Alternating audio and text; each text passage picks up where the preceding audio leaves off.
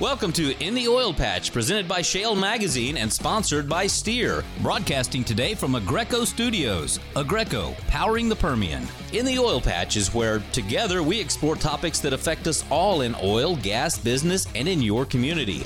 Every week, your host, Kim Bellotto, will visit with the movers and shakers in this fast-paced industry. You'll hear from industry experts, elected officials, and many more right here on In the Oil Patch.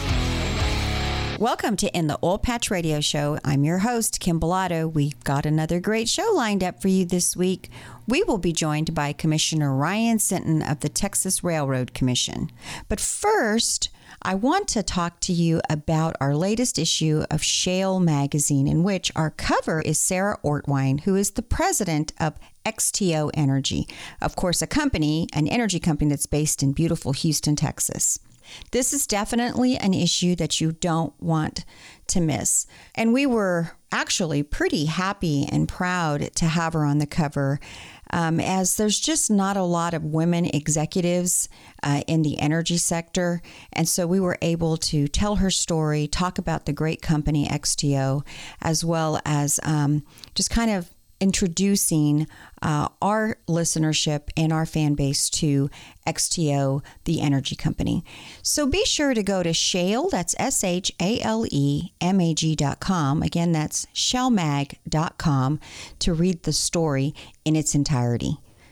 Before we bring on David Blackman, the editor of Shale Magazine, to talk oil, gas, and, of course, some politics, I want to tell you about the latest thing that's happening in 2019 within the Oil Patch Radio Show.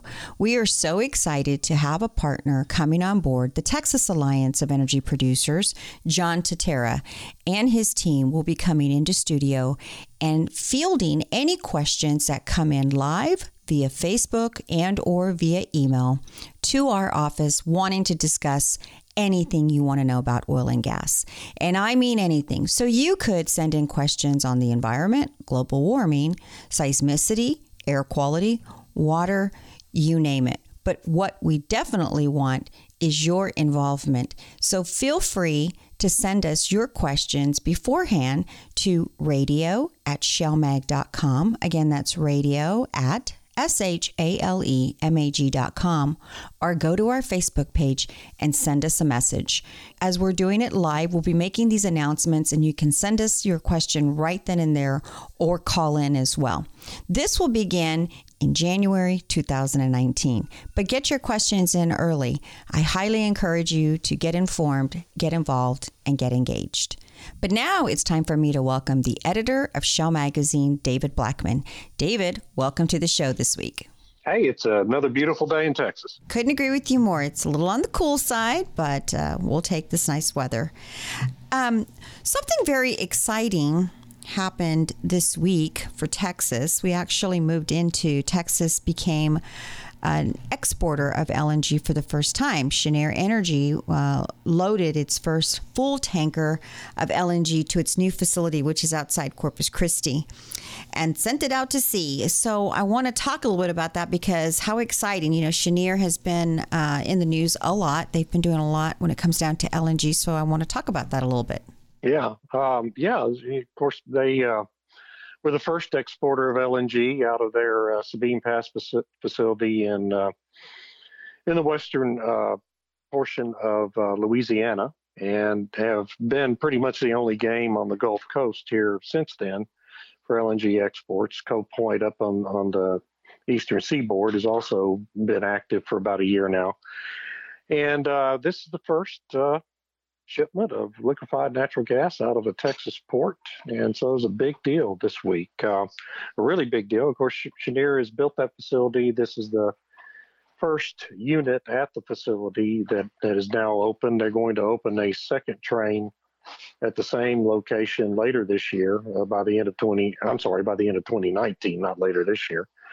And so, you know, it's a great thing for Texas, and it's a really good thing for the oil and gas industry, because, you know, it just creates more markets for the natural gas that is being produced in such amazing quantities here in the state of Texas. It's just almost incomprehensible how much production and how much reserves we have in the state of Texas. in the Permian Basin, the Eagle Ford, the Barnett, Cotton Valley wells in East Texas, and on and on. Excellent. Well, also the Houston Chronicle this week also was discussing the LNG export capacity, and they stated that it was going to double in 2019. So where are these terminals going to be located at? Really, all the expansion that's going to happen this year really is on the Texas and Louisiana Gulf Coast. You have, as I mentioned, Cheniere is going to add one more train to their Corpus Christi facility in 2019. They're going to add either one or two more to their Sabine Pass facility. I mean, they keep expanding that facility as well, and so more and more natural gas is going to go out of that port as well. You have Freeport LNG near Houston. Will be opening the first train in their export facility in 2019, and maybe a second train as well. So that's going to get built out pretty quickly. And then Louisiana LNG in South Central Louisiana along the coast there is also opening their facility in 2019. So we're going to be able to, right now, our capacity at the end of 2018 is about 3.7 billion cubic feet of LNG export capability right now. By the end of 2019, it's projected to be 8.9 BCF by the end of 2019. And then in 2020, you're going to have quite a bit more expansion in that year as well. So, I mean, this is a mushrooming industry in the United States, and it's, good news for our state and for Louisiana because it's all located down here on the Gulf Coast. Excellent. And of course, who doesn't like LNG, right? Of course. Let's switch gears a little bit and talk about New Mexico for a minute. A report from the state's government says that they will finish the year with a revenue surplus of $1.4 billion and traces 80% of that surplus directly to higher taxes, fees, and royalties by the oil and gas industry. So tell me what this means for the citizens of New Mexico. It's so amazing what's happened in New Mexico, and it's all, not all, but probably 90% of it due to the Permian Basin extension that's there in Lee and Eddy County down there in southeast New Mexico. If you remember, in August, the federal government conducted a lease sale in which they auctioned off acreage on federal lands there in southeast New Mexico. And the lease bonus payments in that lease sale were $1 billion. $1 billion lease sale in New Mexico. What most people don't realize is that the state governments onshore on these lease sales, half of that money goes to the state. Okay, so that was $500 million windfall to the state of New Mexico right there. And then, of course, you've had rapidly growing production there in southeast New Mexico and also in northwestern New Mexico in the San Juan Basin. The natural gas production up there is growing as well. And all that means more revenues to the states.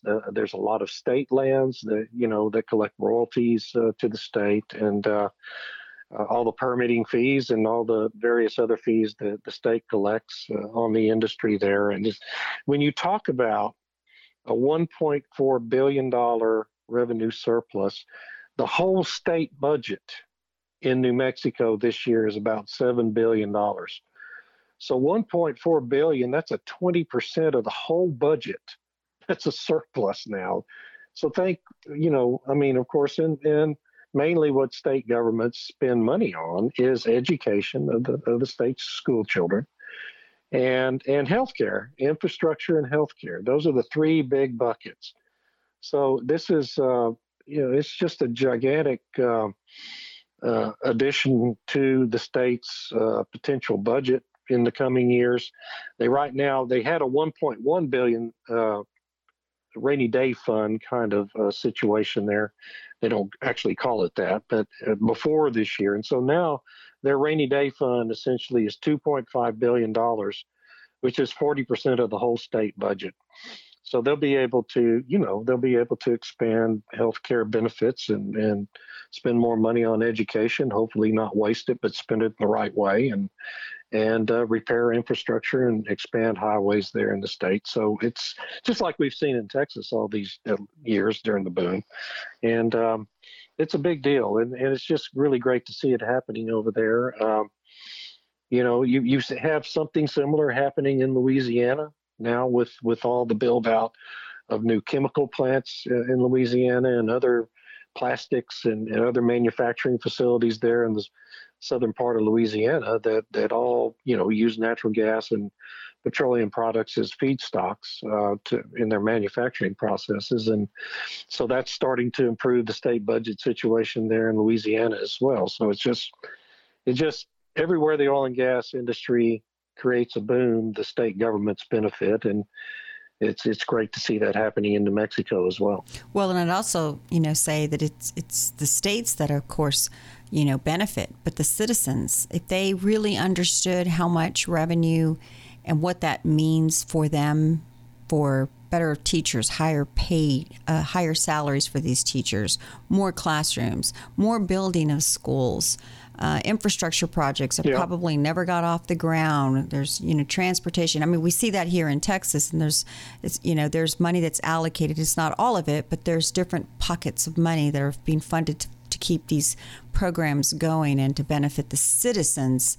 And yet they may not have anything directly to do with oil and gas except, putting gas in their car, but they certainly benefit from it as well. So excellent news for New Mexico. We're happy for them. But David, that is all the time we have for this week. Look forward to having you next week when I'm sure we'll be catching up with more very interesting things that are happening in the oil and gas, as well as probably the geopolitical scene as well. I'm sure we will. There's never any shortage of things to talk about. Definitely not. Thank you. And with that, we do have to take a quick break. But when we return, I will be joined by Commissioner Ryan Sinton of the Texas Railroad Commission. You're listening to In the Oil Patch Radio Show. We'll be right back. In the Oil Patch Radio Show is proud to bring you this week's Energy Minute produced by ShaleMag.com. Here's Texas Railroad Commissioner Ryan Sinton with your current industry update. Yesterday, the Energy Information Agency reported that last week, U.S. crude inventories dropped. This was the first decrease reported in weeks and confirmed the API's report of a drop a day earlier. However, while the API reported a drop of 10 million barrels, the EIA stated that only 1.2 million barrels were lost. Regardless, this drop should have been good news for oil producers as it shows a potential balance in U.S. markets. However, in other news, the Iranian oil minister commented that there are divisions in the OPEC alliance, which raised concerns that OPEC members may not honor the agreed cuts from the weekend. WTI dropped 69 cents yesterday to close the day at $51.37 per barrel. Listen to In the Oil Patch Radio and keep up with the oil and gas industry online at shalemag.com.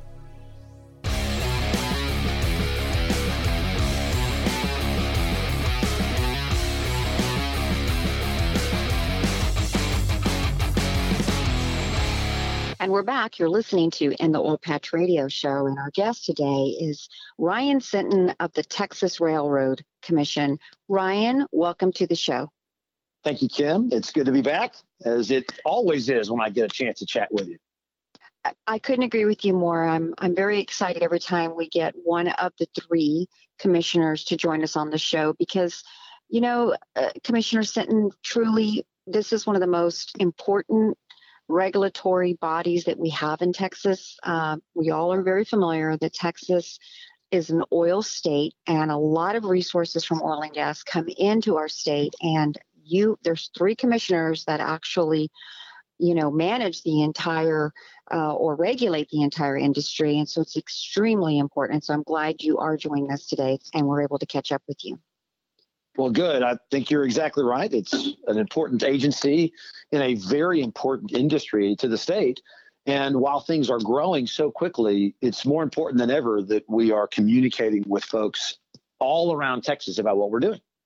So, Commissioner Sinton, you are a very unusual commissioner because you have a background in oil and gas. It's a really great thing for Texas because we actually have an experienced commissioner that understands oil and gas. I'm not saying that you have to have that, but it's very interesting when you do. You have a different view and a different opinion. So tell our listeners a little bit about your background. What made you want to run, and how did you decide that you were going to run for the Texas Railroad Commission? Well, sure. Well, I graduated from Texas A&M, and I got my mechanical engineering degree from there, and immediately went into the energy industry. And this was 20 years ago, graduated in 1998. My first job was with Oxy. My second job was with Marathon. And in both instances, I actually, for both companies, did some work both upstream and downstream, looking predominantly at facilities stuff, equipment, piping systems, heat exchangers, pumps, tanks, all to design and ensure that equipment was reliable.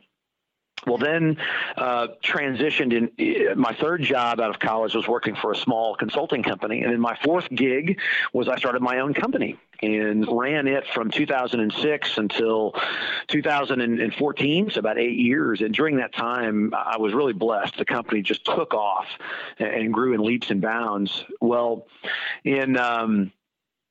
along the way, I developed a real passion for energy policy because I realized not just for my company, but everywhere we were doing business, how profound the impact was when the energy industry was running well, when people had access to affordable, reliable energy. It affected all areas of our economy. Well, in addition, I began, as our company was growing, to have a passion for making a bigger impact on the world than simply running my own business. And I had firsthand experience working with regulation. When I worked with companies that I was doing work for, we were dealing with EPA and OSHA and DOT regulation. And I saw exactly what good regulation and bad regulation looked like. So put all that together, and in 2014, I decided, man, I'm gonna run for the Railroad Commission because I think I could make a big role, specifically having this technical background in the industry. And so now I am the first engineer in 50 years to serve as a Texas Railroad Commissioner. When I look at all three of the commissioners, Christy Craddock, Wayne Christian, and yourself, each of you guys have such different backgrounds, but yet bring so much. And with the three of you guys, it really does make a good regulatory body to oversee on both sides, regulation as well as community outreach. And we're going to get into that later on in the show.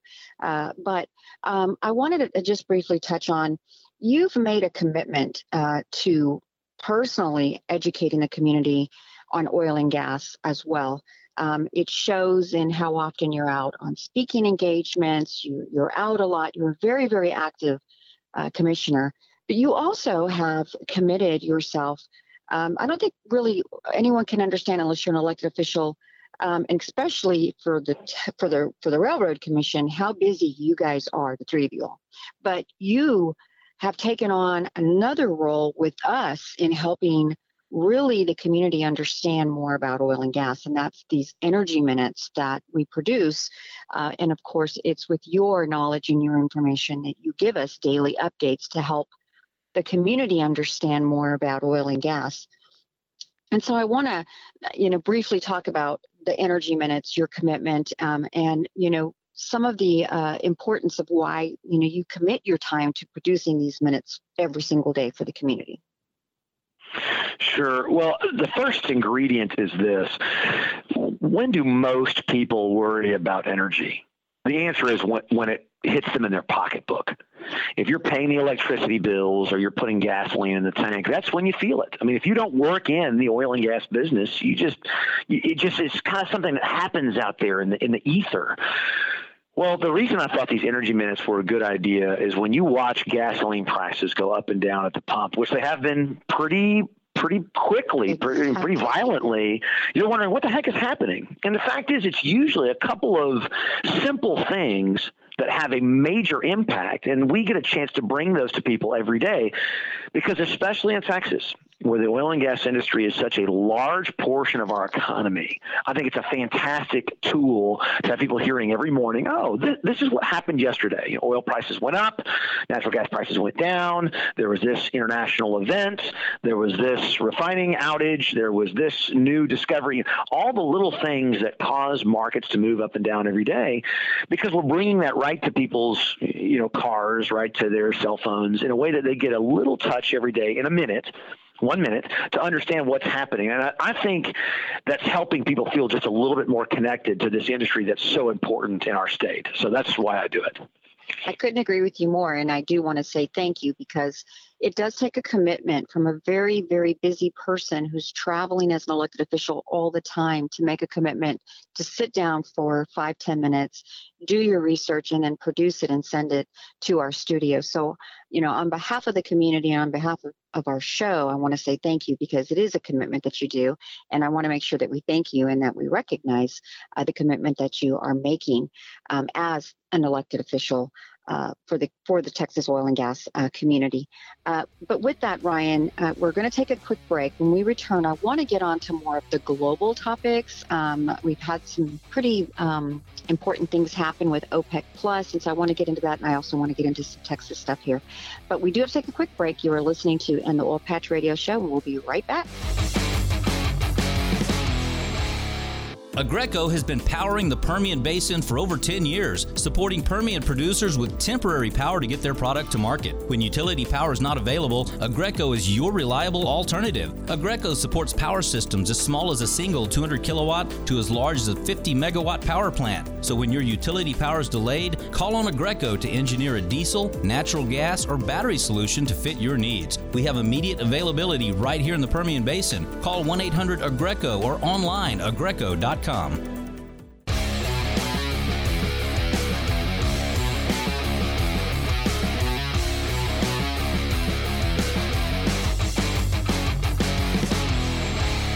And we're back. You're listening to In the Oil Patch Radio Show, and our guest today is Ryan Sinton, a Texas Railroad Commissioner.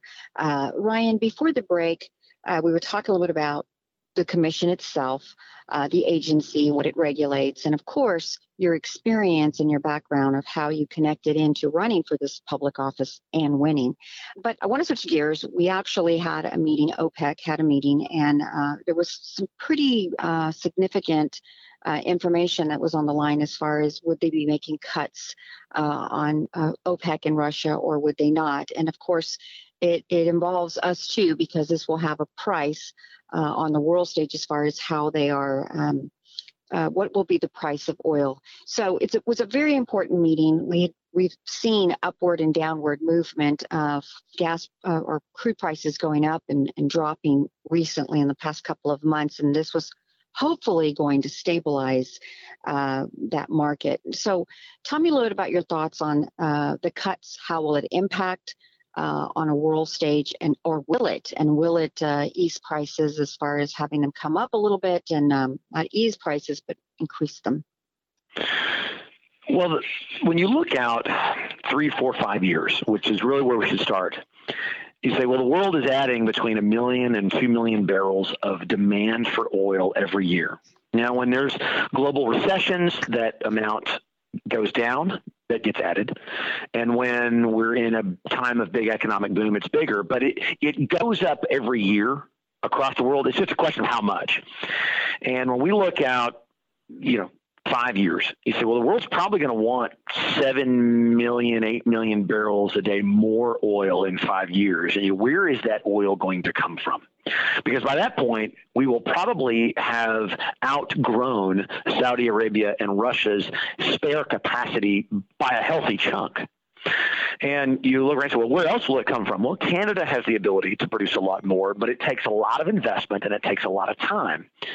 You get down to the only place to really get a lot more oil relatively quickly, in a couple of years' time, is the United States, and specifically the Permian Basin. So the reason I say that is, let's look at what's happening in the global market today. This year, we came into the year in a relatively stable market. Things were pretty balanced. You had production and consumption in fairly tight alignment. But then in the middle of the year, the federal government announced that they were going to reimpose sanctions on Iran. And that spooked the market, and everyone said, oh, my gosh, 1 million to 2 million barrels of production may come out of the market with these sanctions. And immediately, even though the sanctions weren't going to come into effect for about 4 or 5 months, prices began to rise. Because where would we find that extra 1 million or 2 million barrels? As prices came up, the president and the federal government pushed OPEC and specifically Saudi Arabia and Russia, to increase supply so that the oil prices wouldn't keep coming up, because they recognized that that people in the United States don't like expensive gasoline. So I think somewhat begrudgingly, Saudi Arabia and other OPEC members decided to put more oil on the market, recognizing that it might imbalance the market, but to try to stabilize prices. So they did in the middle of the year. Well, as we got into October and November, people began to realize that the Iranian sanctions were either, one, not going to have that big an impact, or two, were going to be overridden with waivers. So all of a sudden, we got to October, and the market seemed heavily oversupplied, and prices began to tank. So we went from $76 a barrel down to $50 a barrel in a matter of, I think it was 6.5 weeks, which was the fastest drop we'd actually ever seen in oil prices. Even back to 2016, when oil prices got all the way down to $27 a barrel, they didn't drop that far that fast. But it was because of these artificial market moves.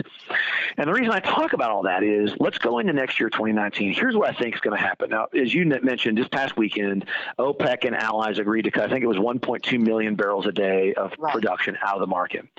I think what that's going to do is bring the market back into balance.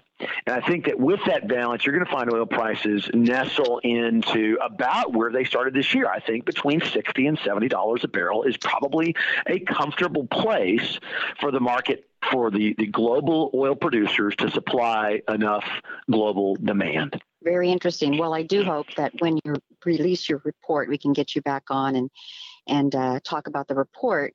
And I always enjoy when we get someone on the show, we are interviewing someone and they were making a prediction, because it's always interesting to go back and see, were they right, or were they, did they miss it by a little bit, and if so, how much? So interesting. Well, let me brag on myself real quick. At the beginning of this year, 2018, I predicted the oil prices this year would range between $58 and $66 a barrel, barring some sort of disruption to the market, like the Iran sanctions. I actually mentioned those. If you go back and look at this year, we're going to have averaged right in the middle of that range. In other words, I feel like our prediction was pretty accurate, and I feel pretty comfortable with our prediction going into next year. Excellent. With that, Ryan, we're going to take a quick break. You are listening to In the Oil Patch Radio Show, and we'll be right back. The vision of the Women's Energy Network is to be the premier organization that educates, attracts, retains, and develops professional women working across the value chain. Also known as WEN, our mission is to develop programs that provide networking opportunities and foster career and leadership development of women who work in the energy industry. Thousands of women are breaking ground in energy industry careers every year, and 4,000 of them are already members of the Women's Energy Network across our 14 chapters. Members receive exclusive access to mentoring, job boards, group discussions, member-only networking events, expert speaking engagements, and more. Join today by visiting women'senergynetwork.org/Houston or call 1-855-390-0650. The Women's Energy Network, empowering women in energy.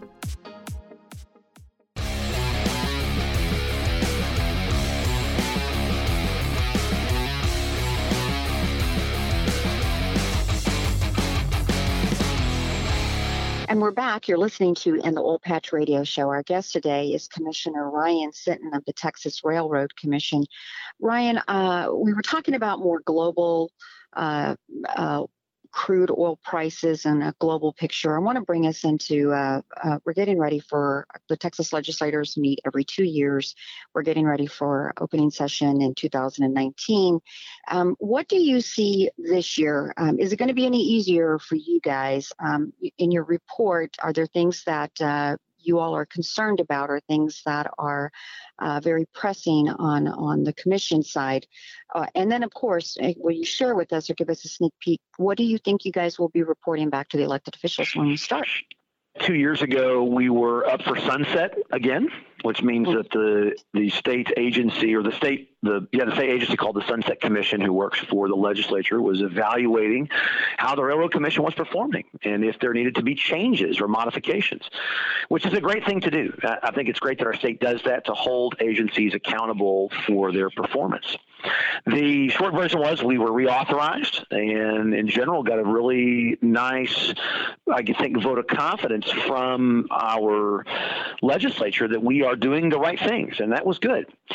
This year we won't be under sunset again, and so we can be comfortable that as we go into the session that we won't have that review to go through, but we always have to ask for budget dollars, and we'll be coming back this time asking the legislative members to give us sufficient budget to do our job.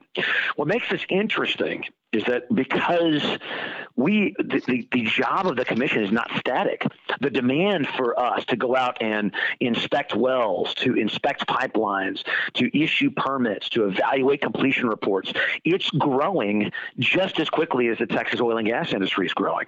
So if you look back at the numbers of things we have to do, say, this year versus what we had to do 10 years ago, well, it's literally doubled or tripled in size. So we're going back and not just asking the legislature to continue to fund us, but to recognize the value that there is in good regulation. And that if we're going to do that for an industry that's growing by 20 or 30% per year, that we have to get the funding to grow with it. And that is difficult to do, and rightfully so. In a state like Texas, we are very conservative. We balance our budget every year, and our representatives and our senators do a fantastic job of being responsible with the fiscal burden of the state. I do want to switch gears a little bit because you guys have been busy. You guys have a new executive director there as well. So let's talk about some of the changes that are going on internally within the commission. Sure. You mentioned the new executive director. Actually, he's been in that role for almost a year now. We lost our executive director, our prior one, about a year ago, maybe a little longer. And Wei Wang, who's our executive director now, was our he was our CFO, I'll say in a minute, and he got stepped up to temporarily fill that role, and then has done a fantastic job. He brings a level funny how of those things happen. You get and you do such a great job. Hey, it's yours now. That's right. And he brings a level of analytics and systemization that the engineer in me really loves. And we've been working together closely to help get things done, and he's doing a great job. We also have another role I'm really excited about to marry with Wei's role. We have a new oil and gas division director, Danny, and Danny came in from industry. In fact, he had a long, very successful career with Schlumberger.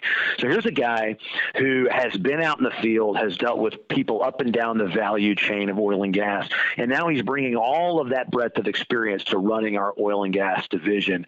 And so really excited that Danny's here as well. Those two, in terms of oil field, really represent the large-scale changes, and we're excited that both of them are in their roles. Excellent. You guys also, the commission, y'all do a lot of outreach to the community, educating what y'all's role for Texas is. So how has that outreach been? I know that was one of y'all's priorities. Can we talk a little bit about that? Tell me how you guys are doing on that end.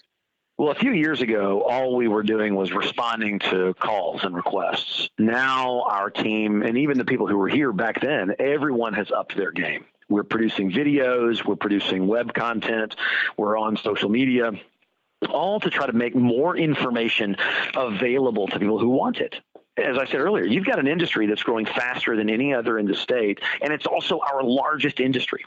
And so people across the state, whether they're in an urban community where they're dealing with expansion of natural gas supply lines, or they're in a rural community where there's disposal wells going in on their property, or they're in another segment of the pipeline suburb where there's major pipeline construction projects going on. I mean, people are seeing this all over the state. And when that's happening, no one's really excited about this stuff going on in their backyard, but the first thing they want to know is that it's safe. So what we're trying to do is make people aware that, one, we know what we're doing, and frankly, before that we exist. One of our biggest challenges, and I've told everybody, is that we are named the Texas Railroad Commission, which is a big misnomer. And most people in the state think that our primary job is regulating railroads. And so we have to combat that by going out and letting them know what we are doing and why we are qualified to regulate all this oil and gas activity. And that's been our big push for the last few years, even before I got here, was to get the word out about what we're doing and how we do it so the people of the state feel good about their Texas Railroad Commission. And I couldn't agree with you more, because when you disseminate a lot of information, people they may not know on the topic per se, but they can make up their own mind by understanding just with basic information that, hey, there is a body that's overseeing this. I don't hear a whole lot of fires or explosions, so it must be relatively safe. If I want to get any information on oil and gas, I know where to go to, and they're always available in different platforms, which means, if you're online, which that wasn't always the case a couple of years back for the Texas Railroad Commission, that they were, online and on social media as well as you guys are now, meaning you're touching the younger population and the millennials that are probably being fed one side by main media that oil and gas is bad, and it's good that they actually have the ability to come where they visit, which is social media or online, and look at videos to try to learn. And why I bring that up is because occasionally in the past, especially like when Eagle Ford came around, it grew so fast, it outgrew itself really quickly. There was issues and problems when something grows that fast. And then there were issues all over the state and in other states as well on water issues and earthquakes and things like that. So it's real important you guys are putting out information to reassure the community that you guys have a handle on this and you are protecting us, the community. So Ryan, when we come back from break, I want to get on the topic of the Texas Railroad Commission hiring a seismologist and where are we at with that. But we do have to take a quick break. You are listening to In the Oil Patch Radio Show, and we'll be right back. Oilfield Experts is the only place you need to go to locate any part, anytime for your automotive or oilfield equipment needs. Here's the number, so write it down. Oilfield Experts, 210-471-1923. Again, that's 210-471-1923.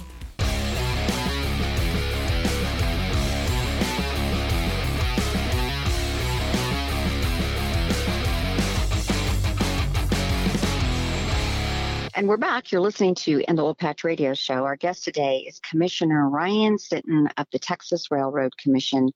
Ryan, we were talking about before the break all of the enhancements and all of the changes that have occurred at the Texas Railroad Commission. But I want to switch gears a little bit because I understand that you guys have a new seismologist as well, Aaron Velasquez. Can you take me through what's happened in this time period? Have you guys learned anything from the seismologist? And is there any changes that occurred as a result of what you guys have learned from having someone on staff that's actually looking at this every day for you guys? Well, let me first of all back up and describe the supposition that everybody is testing. And it is not that oil and gas in general, or that hydraulic fracturing is causing earthquakes. It was specifically disposal wells. And this theory surfaced for the first time about probably 6 or 7 years ago, and it was driven predominantly in Oklahoma. Oklahoma was seeing such a rapid uptick in its seismic events, literally by a factor of 600.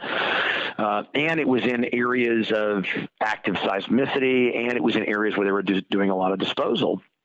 And they tried to address it, but it ramped up so quickly that eventually, in somewhat of a rush response, just shut down a lot of disposal operations, or put on what they called a red light program, so that if there was any seismicity, just shut down disposal wells. Well, with the Railroad Commission, we took a little bit more thought out approach, because we weren't seeing that kind of increase, but certainly wanted to do our due diligence. We hired a seismologist, as you said, and began to review permit requests that were coming through for disposal wells in areas of active or historic seismicity.